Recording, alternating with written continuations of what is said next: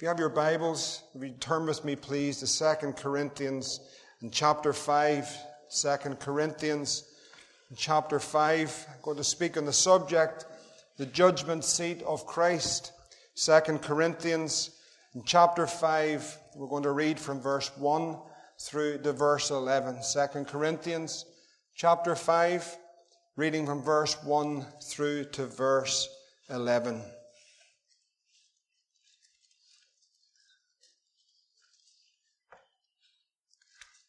For we know that if our earthly house of this tabernacle were dissolved, we have a building of God, an house not made with hands, eternal in the heavens.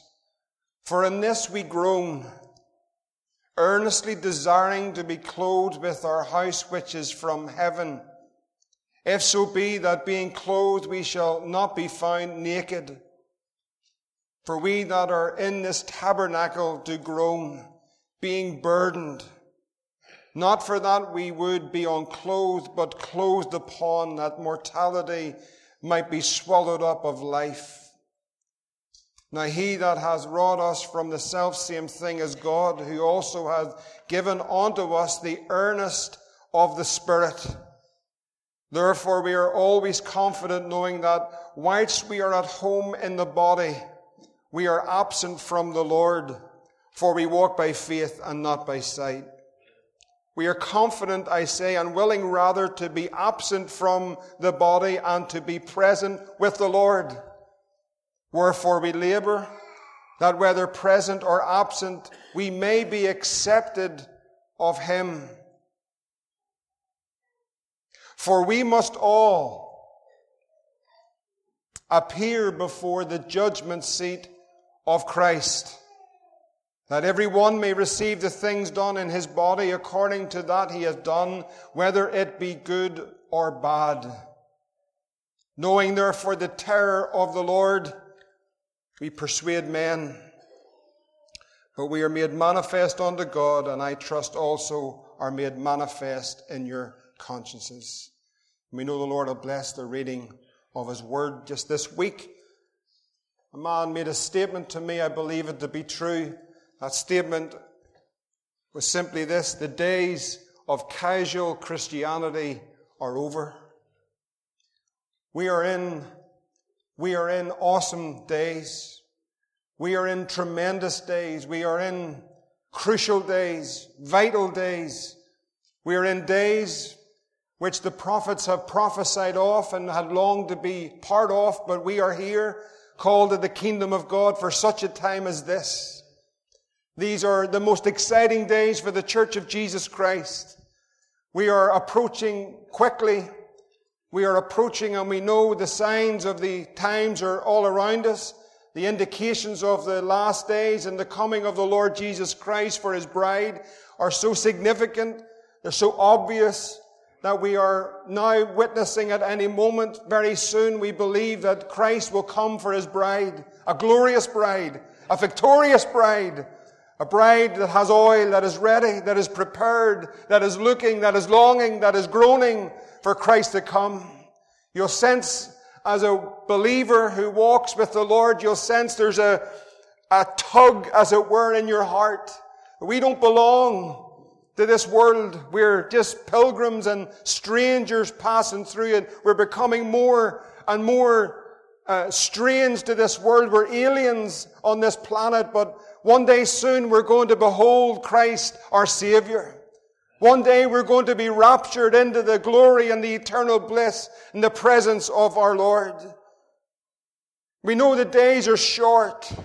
And I want to speak on this verse 10 tonight. It's an important verse for the believers first of all. For we must all appear before the judgment seat of Christ, that every one may receive the things that is done in his body according to what he has done, whether that be good or whether that be bad. Paul is bringing to the church the glorious moment. In a theological term, it's known as the rapture of the church. Paul said in his first letter to the church, if you have your Bibles, just to bring the introduction tonight, would you turn over into 1 Corinthians chapter 15 and follow the scripture tonight. But this moment is upon us, I believe. passionately that we are so close to the coming of the Lord Jesus Christ. In 1 Corinthians chapter 15, in the first letter to the church of Corinth, verse 50, Paul writes these words, "Now this I say, brethren, that flesh and blood cannot inherit the kingdom of God, neither doth corruption inherit corruption." Then he says in verse 51, "Behold, I show you a mystery. We shall not all sleep. We shall not all die, but we shall all be changed." Verse 52, he says that this change takes place in a moment. An indivisible moment of time, suddenly, unexpectedly. This moment takes place that there is a supernatural, almighty change that takes place in the church of Jesus Christ, the last church, the remnant church. He tells us that it's in the twinkling of an eye. That is, in a split second, as it were, a blink 4 times, or we blink every 4 seconds, but in the 10th of a second, instantly, supernaturally, we are changed by the power of God. This instantaneous change known as the rapture of the church of Jesus Christ, when we, the blood-bought, the redeemed of the Lord, those that are born again of the Spirit of God, we are instantly, supernaturally changed by the power of God. This happens, the Bible tells us, at the last trump. The trumpet is going to sound. If you can manage this, but we're going to go back to 1 Corinthians 15, but just for a moment, just turn into 1 Thessalonians chapter 4. Just to understand what is prophetically upon us. 1 Thessalonians chapter 4, this happens at the trumpet sound. 1 Thessalonians 4 and verse 14. Just follow these scriptures if you would for a moment. 1 Thessalonians 4 and 14. Paul writes there and says, "For if we believe that Jesus died and rose again, even so them also which sleep in Jesus will God bring with him. For this we say unto you by the word of the Lord, that we which are alive and remain unto the coming of the Lord shall not prevent them that are asleep." Verse 16 says, "For the Lord himself shall descend from heaven with a shout, and with the voice of the archangel, and with the trump of God. The dead in Christ shall rise first. Then we which are alive and remain shall be caught up together." We will be caught up together. That's where the theological term, the word rapture, comes from. In the Greek, it is the harpazo. It is to mean that God supernaturally catches and takes by force every born-again believer across this world. Everyone that is saved, that is washed in the blood of Jesus Christ. Christ comes for his bride. And in that moment, as we're seized from this earth, we will be caught up to meet the Lord in the air. You know, there is going to be a meeting in the air. And so shall we ever be with the Lord, and therefore we are to comfort one another with these words. First thing that happens at that great sound of that trumpet is the dead in Christ shall rise first. What a hope we have. What a hope, what a message we have to this world that's living in fear and living in death and living in darkness. We have a hope beyond the grave. We have an answer to a world that's in despair and does not know where to turn and living in confusion. We have an answer. There is a hope in Jesus. And so at that moment when that trumpet sounds and the dead in Christ shall rise first, and we which are alive and remain, I believe it's very likely that we will witness this in our lifetime. We will witness this in our lifetime, that the dead in Christ shall rise first, and we which are alive and remain, every born-again believer across the world, from every creed and every tongue and every tribe and every language, will suddenly be instantaneously, supernaturally raptured from this world. And we'll be changed in a moment. The Greek word, of course, is the harpazo, and it is the idea of a king, a great king that's coming for the spoils of the war. If you go back into 1 Corinthians chapter 15, Paul writes there, 1 Corinthians 15, we've just read 52, it says, in a moment, in the twinkling of an eye, and the dead shall be raised incorruptible, and we shall be changed. For this corruptible, this body that we have, must put on incorruption. This mortal must put on immortality. This body that we're living in, this clay vessel that we're living in, friends. You'll remember way back in the garden when Adam and Eve fell, and they were driven out of the garden, and the Lord said that this kind cannot come in here any longer. He barred that old flesh from ever entering into the presence of the Lord. No flesh is going to glory in His presence. And so we'll be instantaneously changed. We'll have a new body. We'll be caught up to meet the Lord. Verse 54 says, this corruptible shall have put on incorruption. This mortal shall have put on immortality. Then shall be brought to pass the saying that is written, death is swallowed up in victory. O death, where is thy sting? O grave, where is thy victory? The sting of death is sin. The strength of sin is the law. But thanks be to God, which giveth us the victory through our Lord Jesus Christ. And the church can say, amen. We have been given the victory. Now, the signs of this moment, I want you to listen very carefully. The signs of this moment, the indications are all around us. They're all around us. Listen, friends, be in no mistake tonight. We'll fall into the deception of, we've heard this for years. Fall into the false teachings and the damnable heresies that are sweeping across our land currently.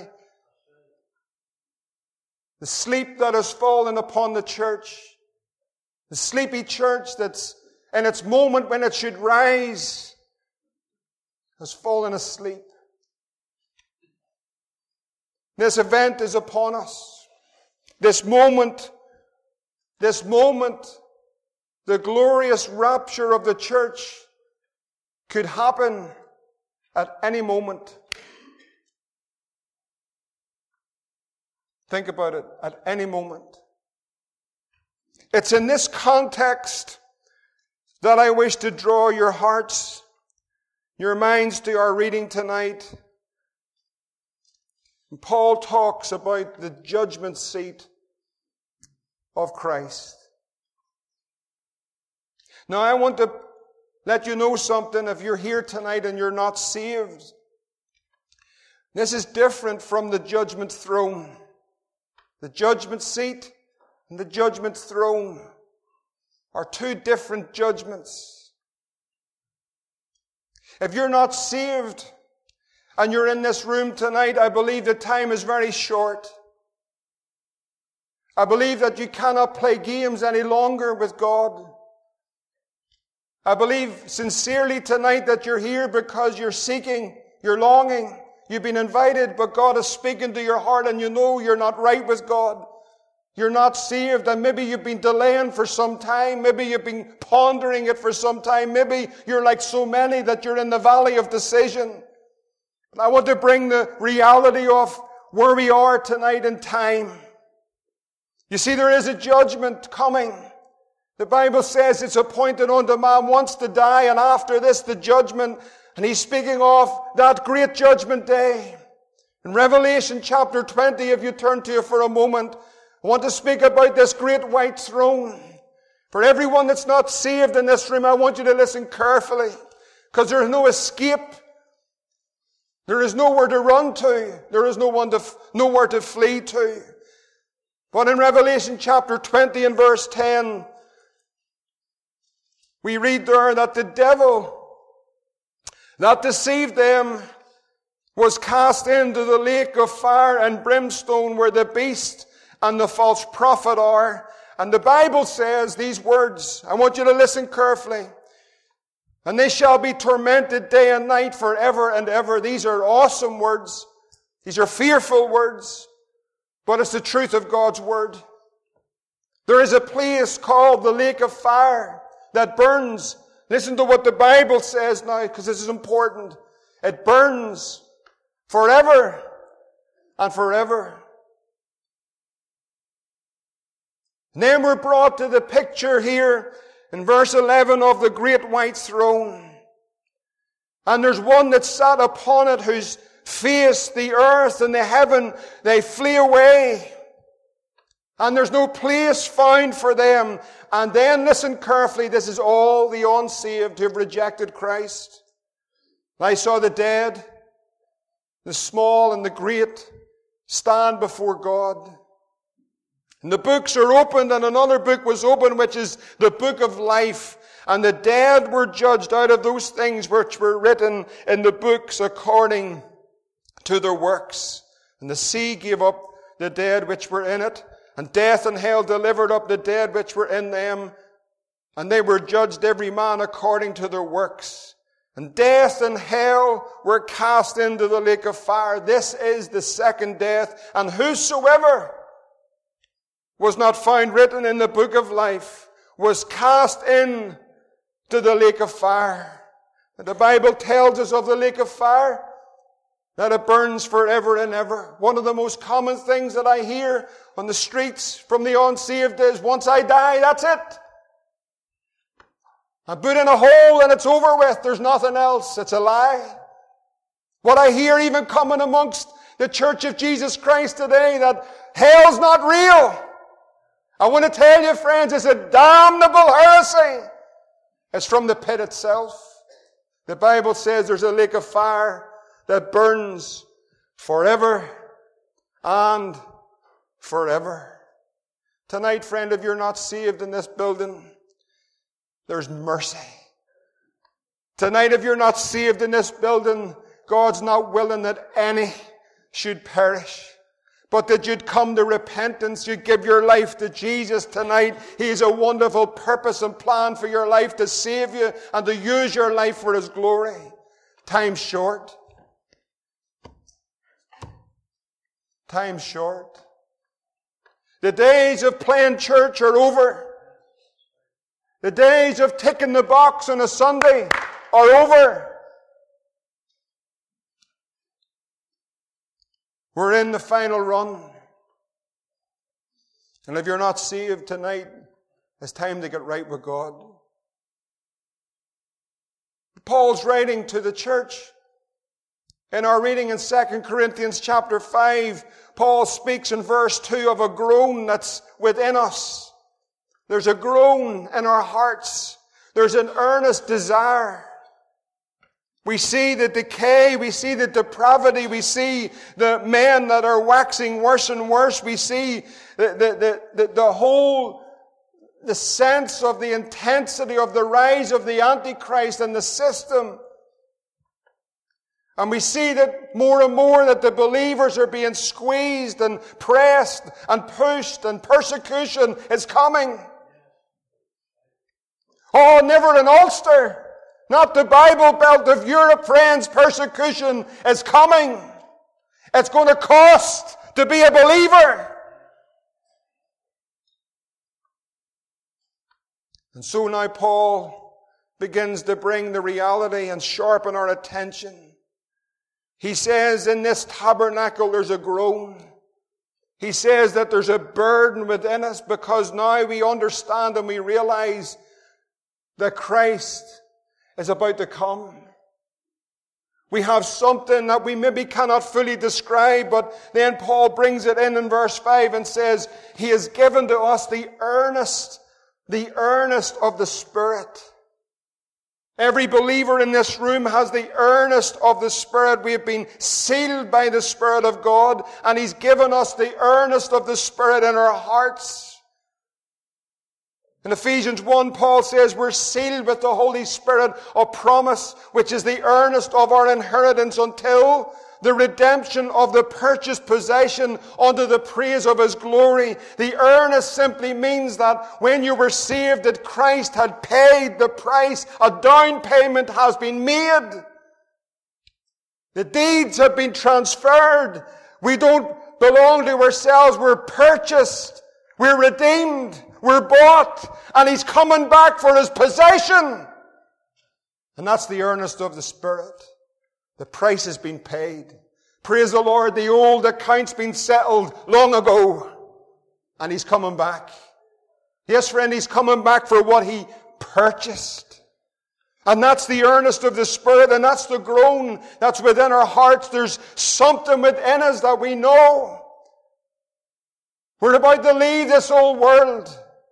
We've got our wedding garments on. The bride has made herself ready. Christ is coming, and He's coming soon. You enter in through those gates that we've heard tonight as we've heard those great songs. Paul begins to sharpen our focus of the church, begins to lift our heads up from the earthly and the temporal, begins to raise our eyes of faith beyond this present realm to see there's a land that is fairer than day, and by faith we can see it afar. Now He brings the focus of our attention beyond this realm. And He says in verse 10, for we must. There's some wonderful divine musts in Scripture. You must be born again. I must needs go to Samaria. Well, here is another divine must. We must all, Church of Jesus Christ, saved, washed in the blood, sealed by the Spirit, we must all appear before the judgment seat of Christ. We must. Here, the believer will stand by the grace of God, saved by grace and by grace alone, not of works, but saved by the grace of God. And there we stand in the divine tribunal in glory.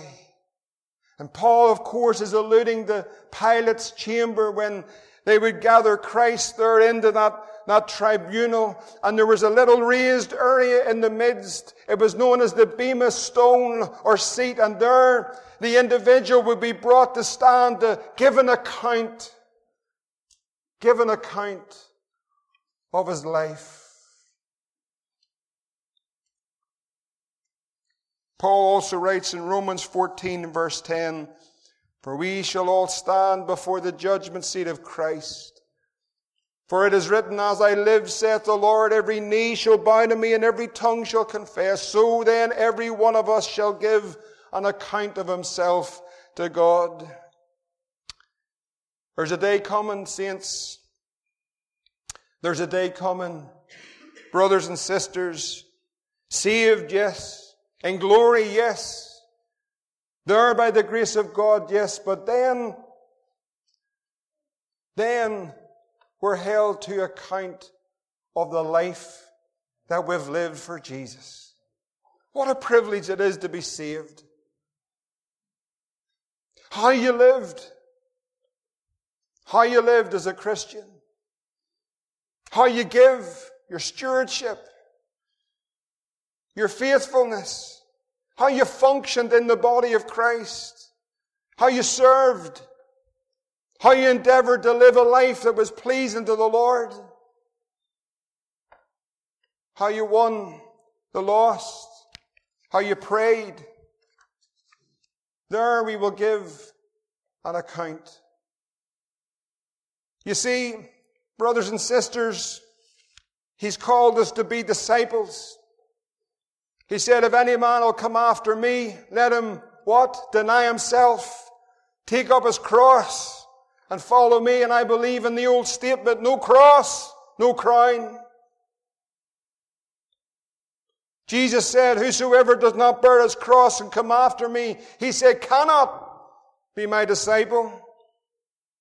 Jesus said, likewise, whosoever he be of you that forsaketh not all that he has, cannot be my disciple.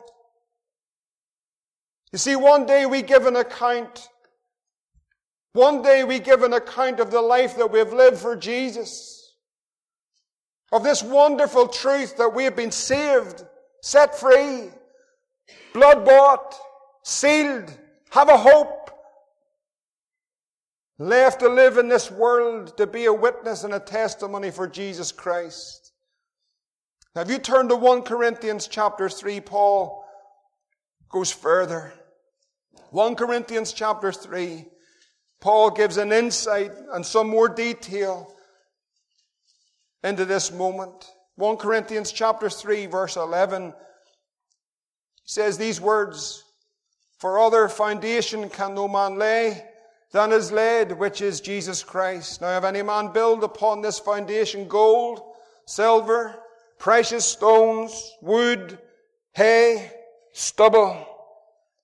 For every man's work shall be made manifest, for the day shall declare it, because it shall be revealed by fire. And the fire shall try every man's work of what sort it is.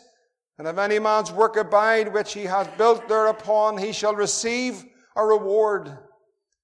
And if any man's work shall be burned, he shall suffer loss. But he himself shall be saved, yet so as by fire." You know, we're a nation, we're a wee province. We love bonfires. But I want to tell you something. There's going to be some bonfire this day. You see, in this category here that is laid before us, you see that 3 are perishable. The wood and the hay and the stubble, but there are 3 that go through the fire. There is the gold, and there's the silver, and there's the precious jewels. The gold, you see, speaks, and this is important because the Bible tells us when the Son of Man comes, shall he find faith on the earth? You'll remember in Revelation chapter 3, the last church, the church of the Laodicean. These are awesome words, but they're sobering words, but it is to the church. Jesus says, "Because you say that I am rich, I'm increased with goods, I don't need anything, I'm in need of nothing." But here are the sobering words, "and knowest not." In other words, they actually did not know their condition. They were unaware of their spiritual condition. They were so overcome with increase in material goods, they did not know where they were before the Lord. And he says, as he probes into the depths of the hearts of the people of the Laodicean, he says, "Thou art wretched, you're miserable, you're poor, you're blind, you're naked." But they didn't even know it. Materialism had caused them to go blind. And the Lord says in verse 18 of Revelation 3, "I counsel thee to buy of me gold tried in the fire." You see, there's a faith that we can live by in these days. And it's a faith that's going to bring us through every trial and every persecution and everything that this Antichrist world is going to throw against the church of Jesus Christ. It's a faith that overcomes. That's the faith that the church needs to possess. Not to talk about it, not to sing about it, but a faith that we have in our hearts to believe God in these days for the impossible. We see the brokenness. We see, as it were, as Paul was on that great ship, and it's all broken up, and all hope is gone that we'd be saved, and it's dark, and it's miserable, and in the midst of it, there's a man that stands up and says, "Sirs, I believe God." The church is asleep with all its doctrinal arguments, statements of faith and grand buildings and cathedrals and all that we have had, friends, and the pandemic has shown us for what we are. A faith that overcomes. A faith that keeps doors open. A faith that prays on. A faith that believes God. My God, we've been shown truly for what we are. God have mercy. But surely we should say tonight we have a faith that believes God for this nation, that God would move again. That God would sweep over our land and reach into our young generation that don't know who they are, have no identity, don't know where they belong, don't know whether they're a male or a female, but surely God can. If the gospel doesn't work for the transgender and the homosexual and the drug addict and the down and out, then it's not the gospel. But the gospel works for every man and every woman, no matter how far down into the depths of sin and the gutter of sin. Thank God that He's able to save. So the church must have a faith to believe. You see, that gold speaks of a faith. You'll remember in 2 Chronicles chapter 12 and verse 9 that the king of Egypt came up against Jerusalem. And you know what he did? He took away the treasures of the house of the Lord. He got into the house of the Lord and he ransacked it, and he's a thief. Does the Bible not tell us that the thief comes but for to steal, to kill and destroy? And he got into that house and he ransacked it, and he took all the treasures and the treasures of the king's house, and he carried away, the Bible tells us, the shields of gold which Solomon had made. You see, Rehoboam, it tells us, instead of the shields of gold, he made shields of brass. Now they're standing with their shields of brass. It looks like gold. But I tell you, friend, tonight, listen to me. All that glitters isn't gold. All that glitters isn't gold. God help us to pull the door open as the Lord standing at the door and knocking of the church. God help us as the church to say, Lord, have mercy upon us. Pull the door open tonight of our hearts and say, God, whatever time you give me left, whatever many more days I have on this planet, I'm going to run for Jesus and I'm going to finish well. The silver, of course, speaks of the sanctifying work of the Holy Spirit. Psalm 66 says in verse 10, For thou, O Lord, hast proved us, thou hast tried us, as silver is tried. Malachi says that He will sit as a refiner and a purifier of silver. He'll purify the sons of Levi. He'll purge them. Do you know what's happening, friends? We're being purged. The Bible says everything that can be shaken will be shaken. And I tell you, we're being shaken. Not just the nations of the world, but the church itself is being shaken. What He's doing is He's purifying, He's forming and forging a vessel, because I believe that He's coming back for a glorious bride. It's the remnant church, the last church, but He's doing a work of refining. You see, this is the process. This is the sanctifying work of the Holy Spirit. It's a crucial work. Thank God we are not what we were. We're not what we should be, but we are being conformed into the image of Jesus Christ. He's sanctifying His church. Oh, do you want to be like Jesus? You see, this is the token of sonship, the chastisement of the Lord,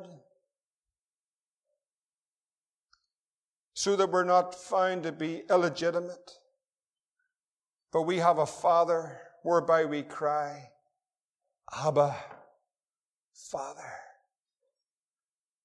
And precious stones, these are the things that will go through the fire.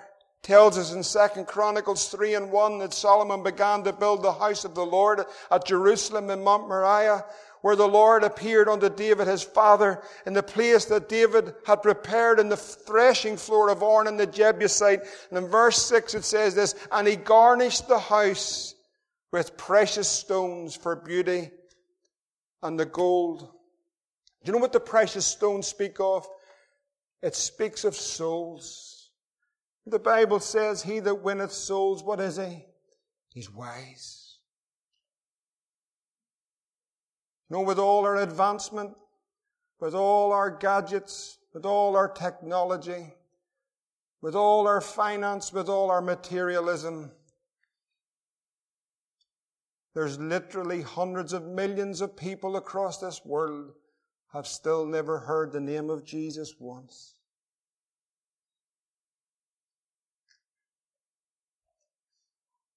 God help us. God help us. Let us gather jewels for a crown above. Then there's three categories that are going to perish. The wood, the hay, and the stubble. I wonder what that means. What's in the wood? What's in the hay? What's in the stubble? Think about it. Think about the church with all its materialism in Revelation chapter 3. And yet they were poor, they were blind, they were naked. You know, there's a man that you know well, I believe many of you know him very well, and he often prays it in our prayer meeting, Brother Brian Annett. The two hands will be raised to heaven, and he'll often say, Lord, it's all for the fire. It's all for the fire. Friends, I want to tell you something. An awful lot of what we think is important, what we think is vital, what we think that what we need, do you know, it's all for the fire. We're living in a world that's so materialistic, so focused on materialism, so set on having that which is bigger, faster, more beautiful. And yet, friends, the church is saying and believing, and I believe it. I know Pastor Bernie believes it, and Brother Stephen believes it, and this pulpit preaches it, that we're about to meet the Lord.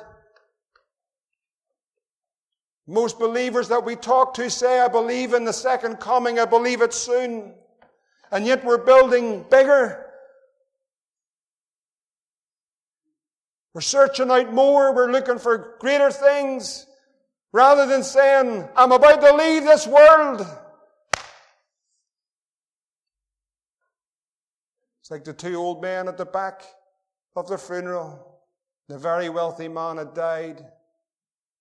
And as often happens at the back, there was a whisper in the one ear, did he leave much? No one said, he left it all. You see, naked you come in, and naked we're going out. It's a sobering thought that everything that's been put into our hands and everything that God has blessed us with, that we're accountable for it. Oh, I'm not saying that you can't have money, you can't have riches, but what I'm saying is what you are given, you've been given it by God, and how you use it is so important. There's an awful lot of wood and hay and stubble. And what a fire that's going to be. You know, I say to you tonight, as we're coming to the close of this wonderful anniversary service, I wonder, is there someone or someone's believers in this room, and you just haven't been living the way you're supposed to be living? You've just been coming along and ticking the boxes. You've just been doing the right thing, and that's good to come to the house of God. It's good to be in your place. But friends, I want to tell you, God's looking for people. He's looking for soldiers. He's looking for men and women. He's looking for young people that are going to dare to be a Daniel. Stand up for Jesus in these days and live for God. Against the flow and against the stream and against the ideas and the idolatry and everything that's sweeping into this land and the Antichrist system, but someone that's going to stand up and say, I am going to stand for Jesus.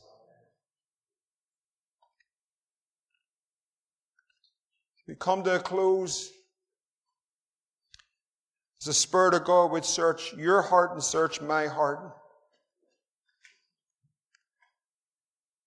Are we going to be done with the wood and the hay and the stubble? Are we going to swing the door open and say, Lord, give us the gold that's been tried in the fire? Are we going to surrender all and lay it all on the altar and say, tonight, Lord, I'm going to serve you, and I'm going to serve you with all of my heart. I'm going to lay down my life. I'm going to lay it all on the altar gladly for Jesus, and tonight I'm going to surrender it, and Lord, whatever you want to do, wherever you want to send me, I'm going to go. I'm going to surrender everything. I'm going to tell you, friend, tonight, if there's one in this place that's willing, whether young or old, male or female, is willing afresh to consecrate themselves to God and say, Lord, I surrender all. I want to tell you something so wonderful will happen in that life, in that heart. God, the Holy Spirit, will come afresh and take that life afresh, and there's no telling what God will do. No telling. You see, I'm excited about these days. I'm excited about these days. What a day that's going to be. The wee song says, when my Jesus I shall see, when I look upon his face, the one who saved me by his grace. What a day. The judgment seat of Christ. There we'll stand. There we'll stand. Face to face with Christ, my Savior. What will it be? Think about it, friend. What will it be? Christian, what will it be? What will it be? Standing before the Lord. Everything's laid bare. What will it be? May we live for Jesus. Whatever else and whatever time he gives us, may we live for Jesus. Church, run well and finish well.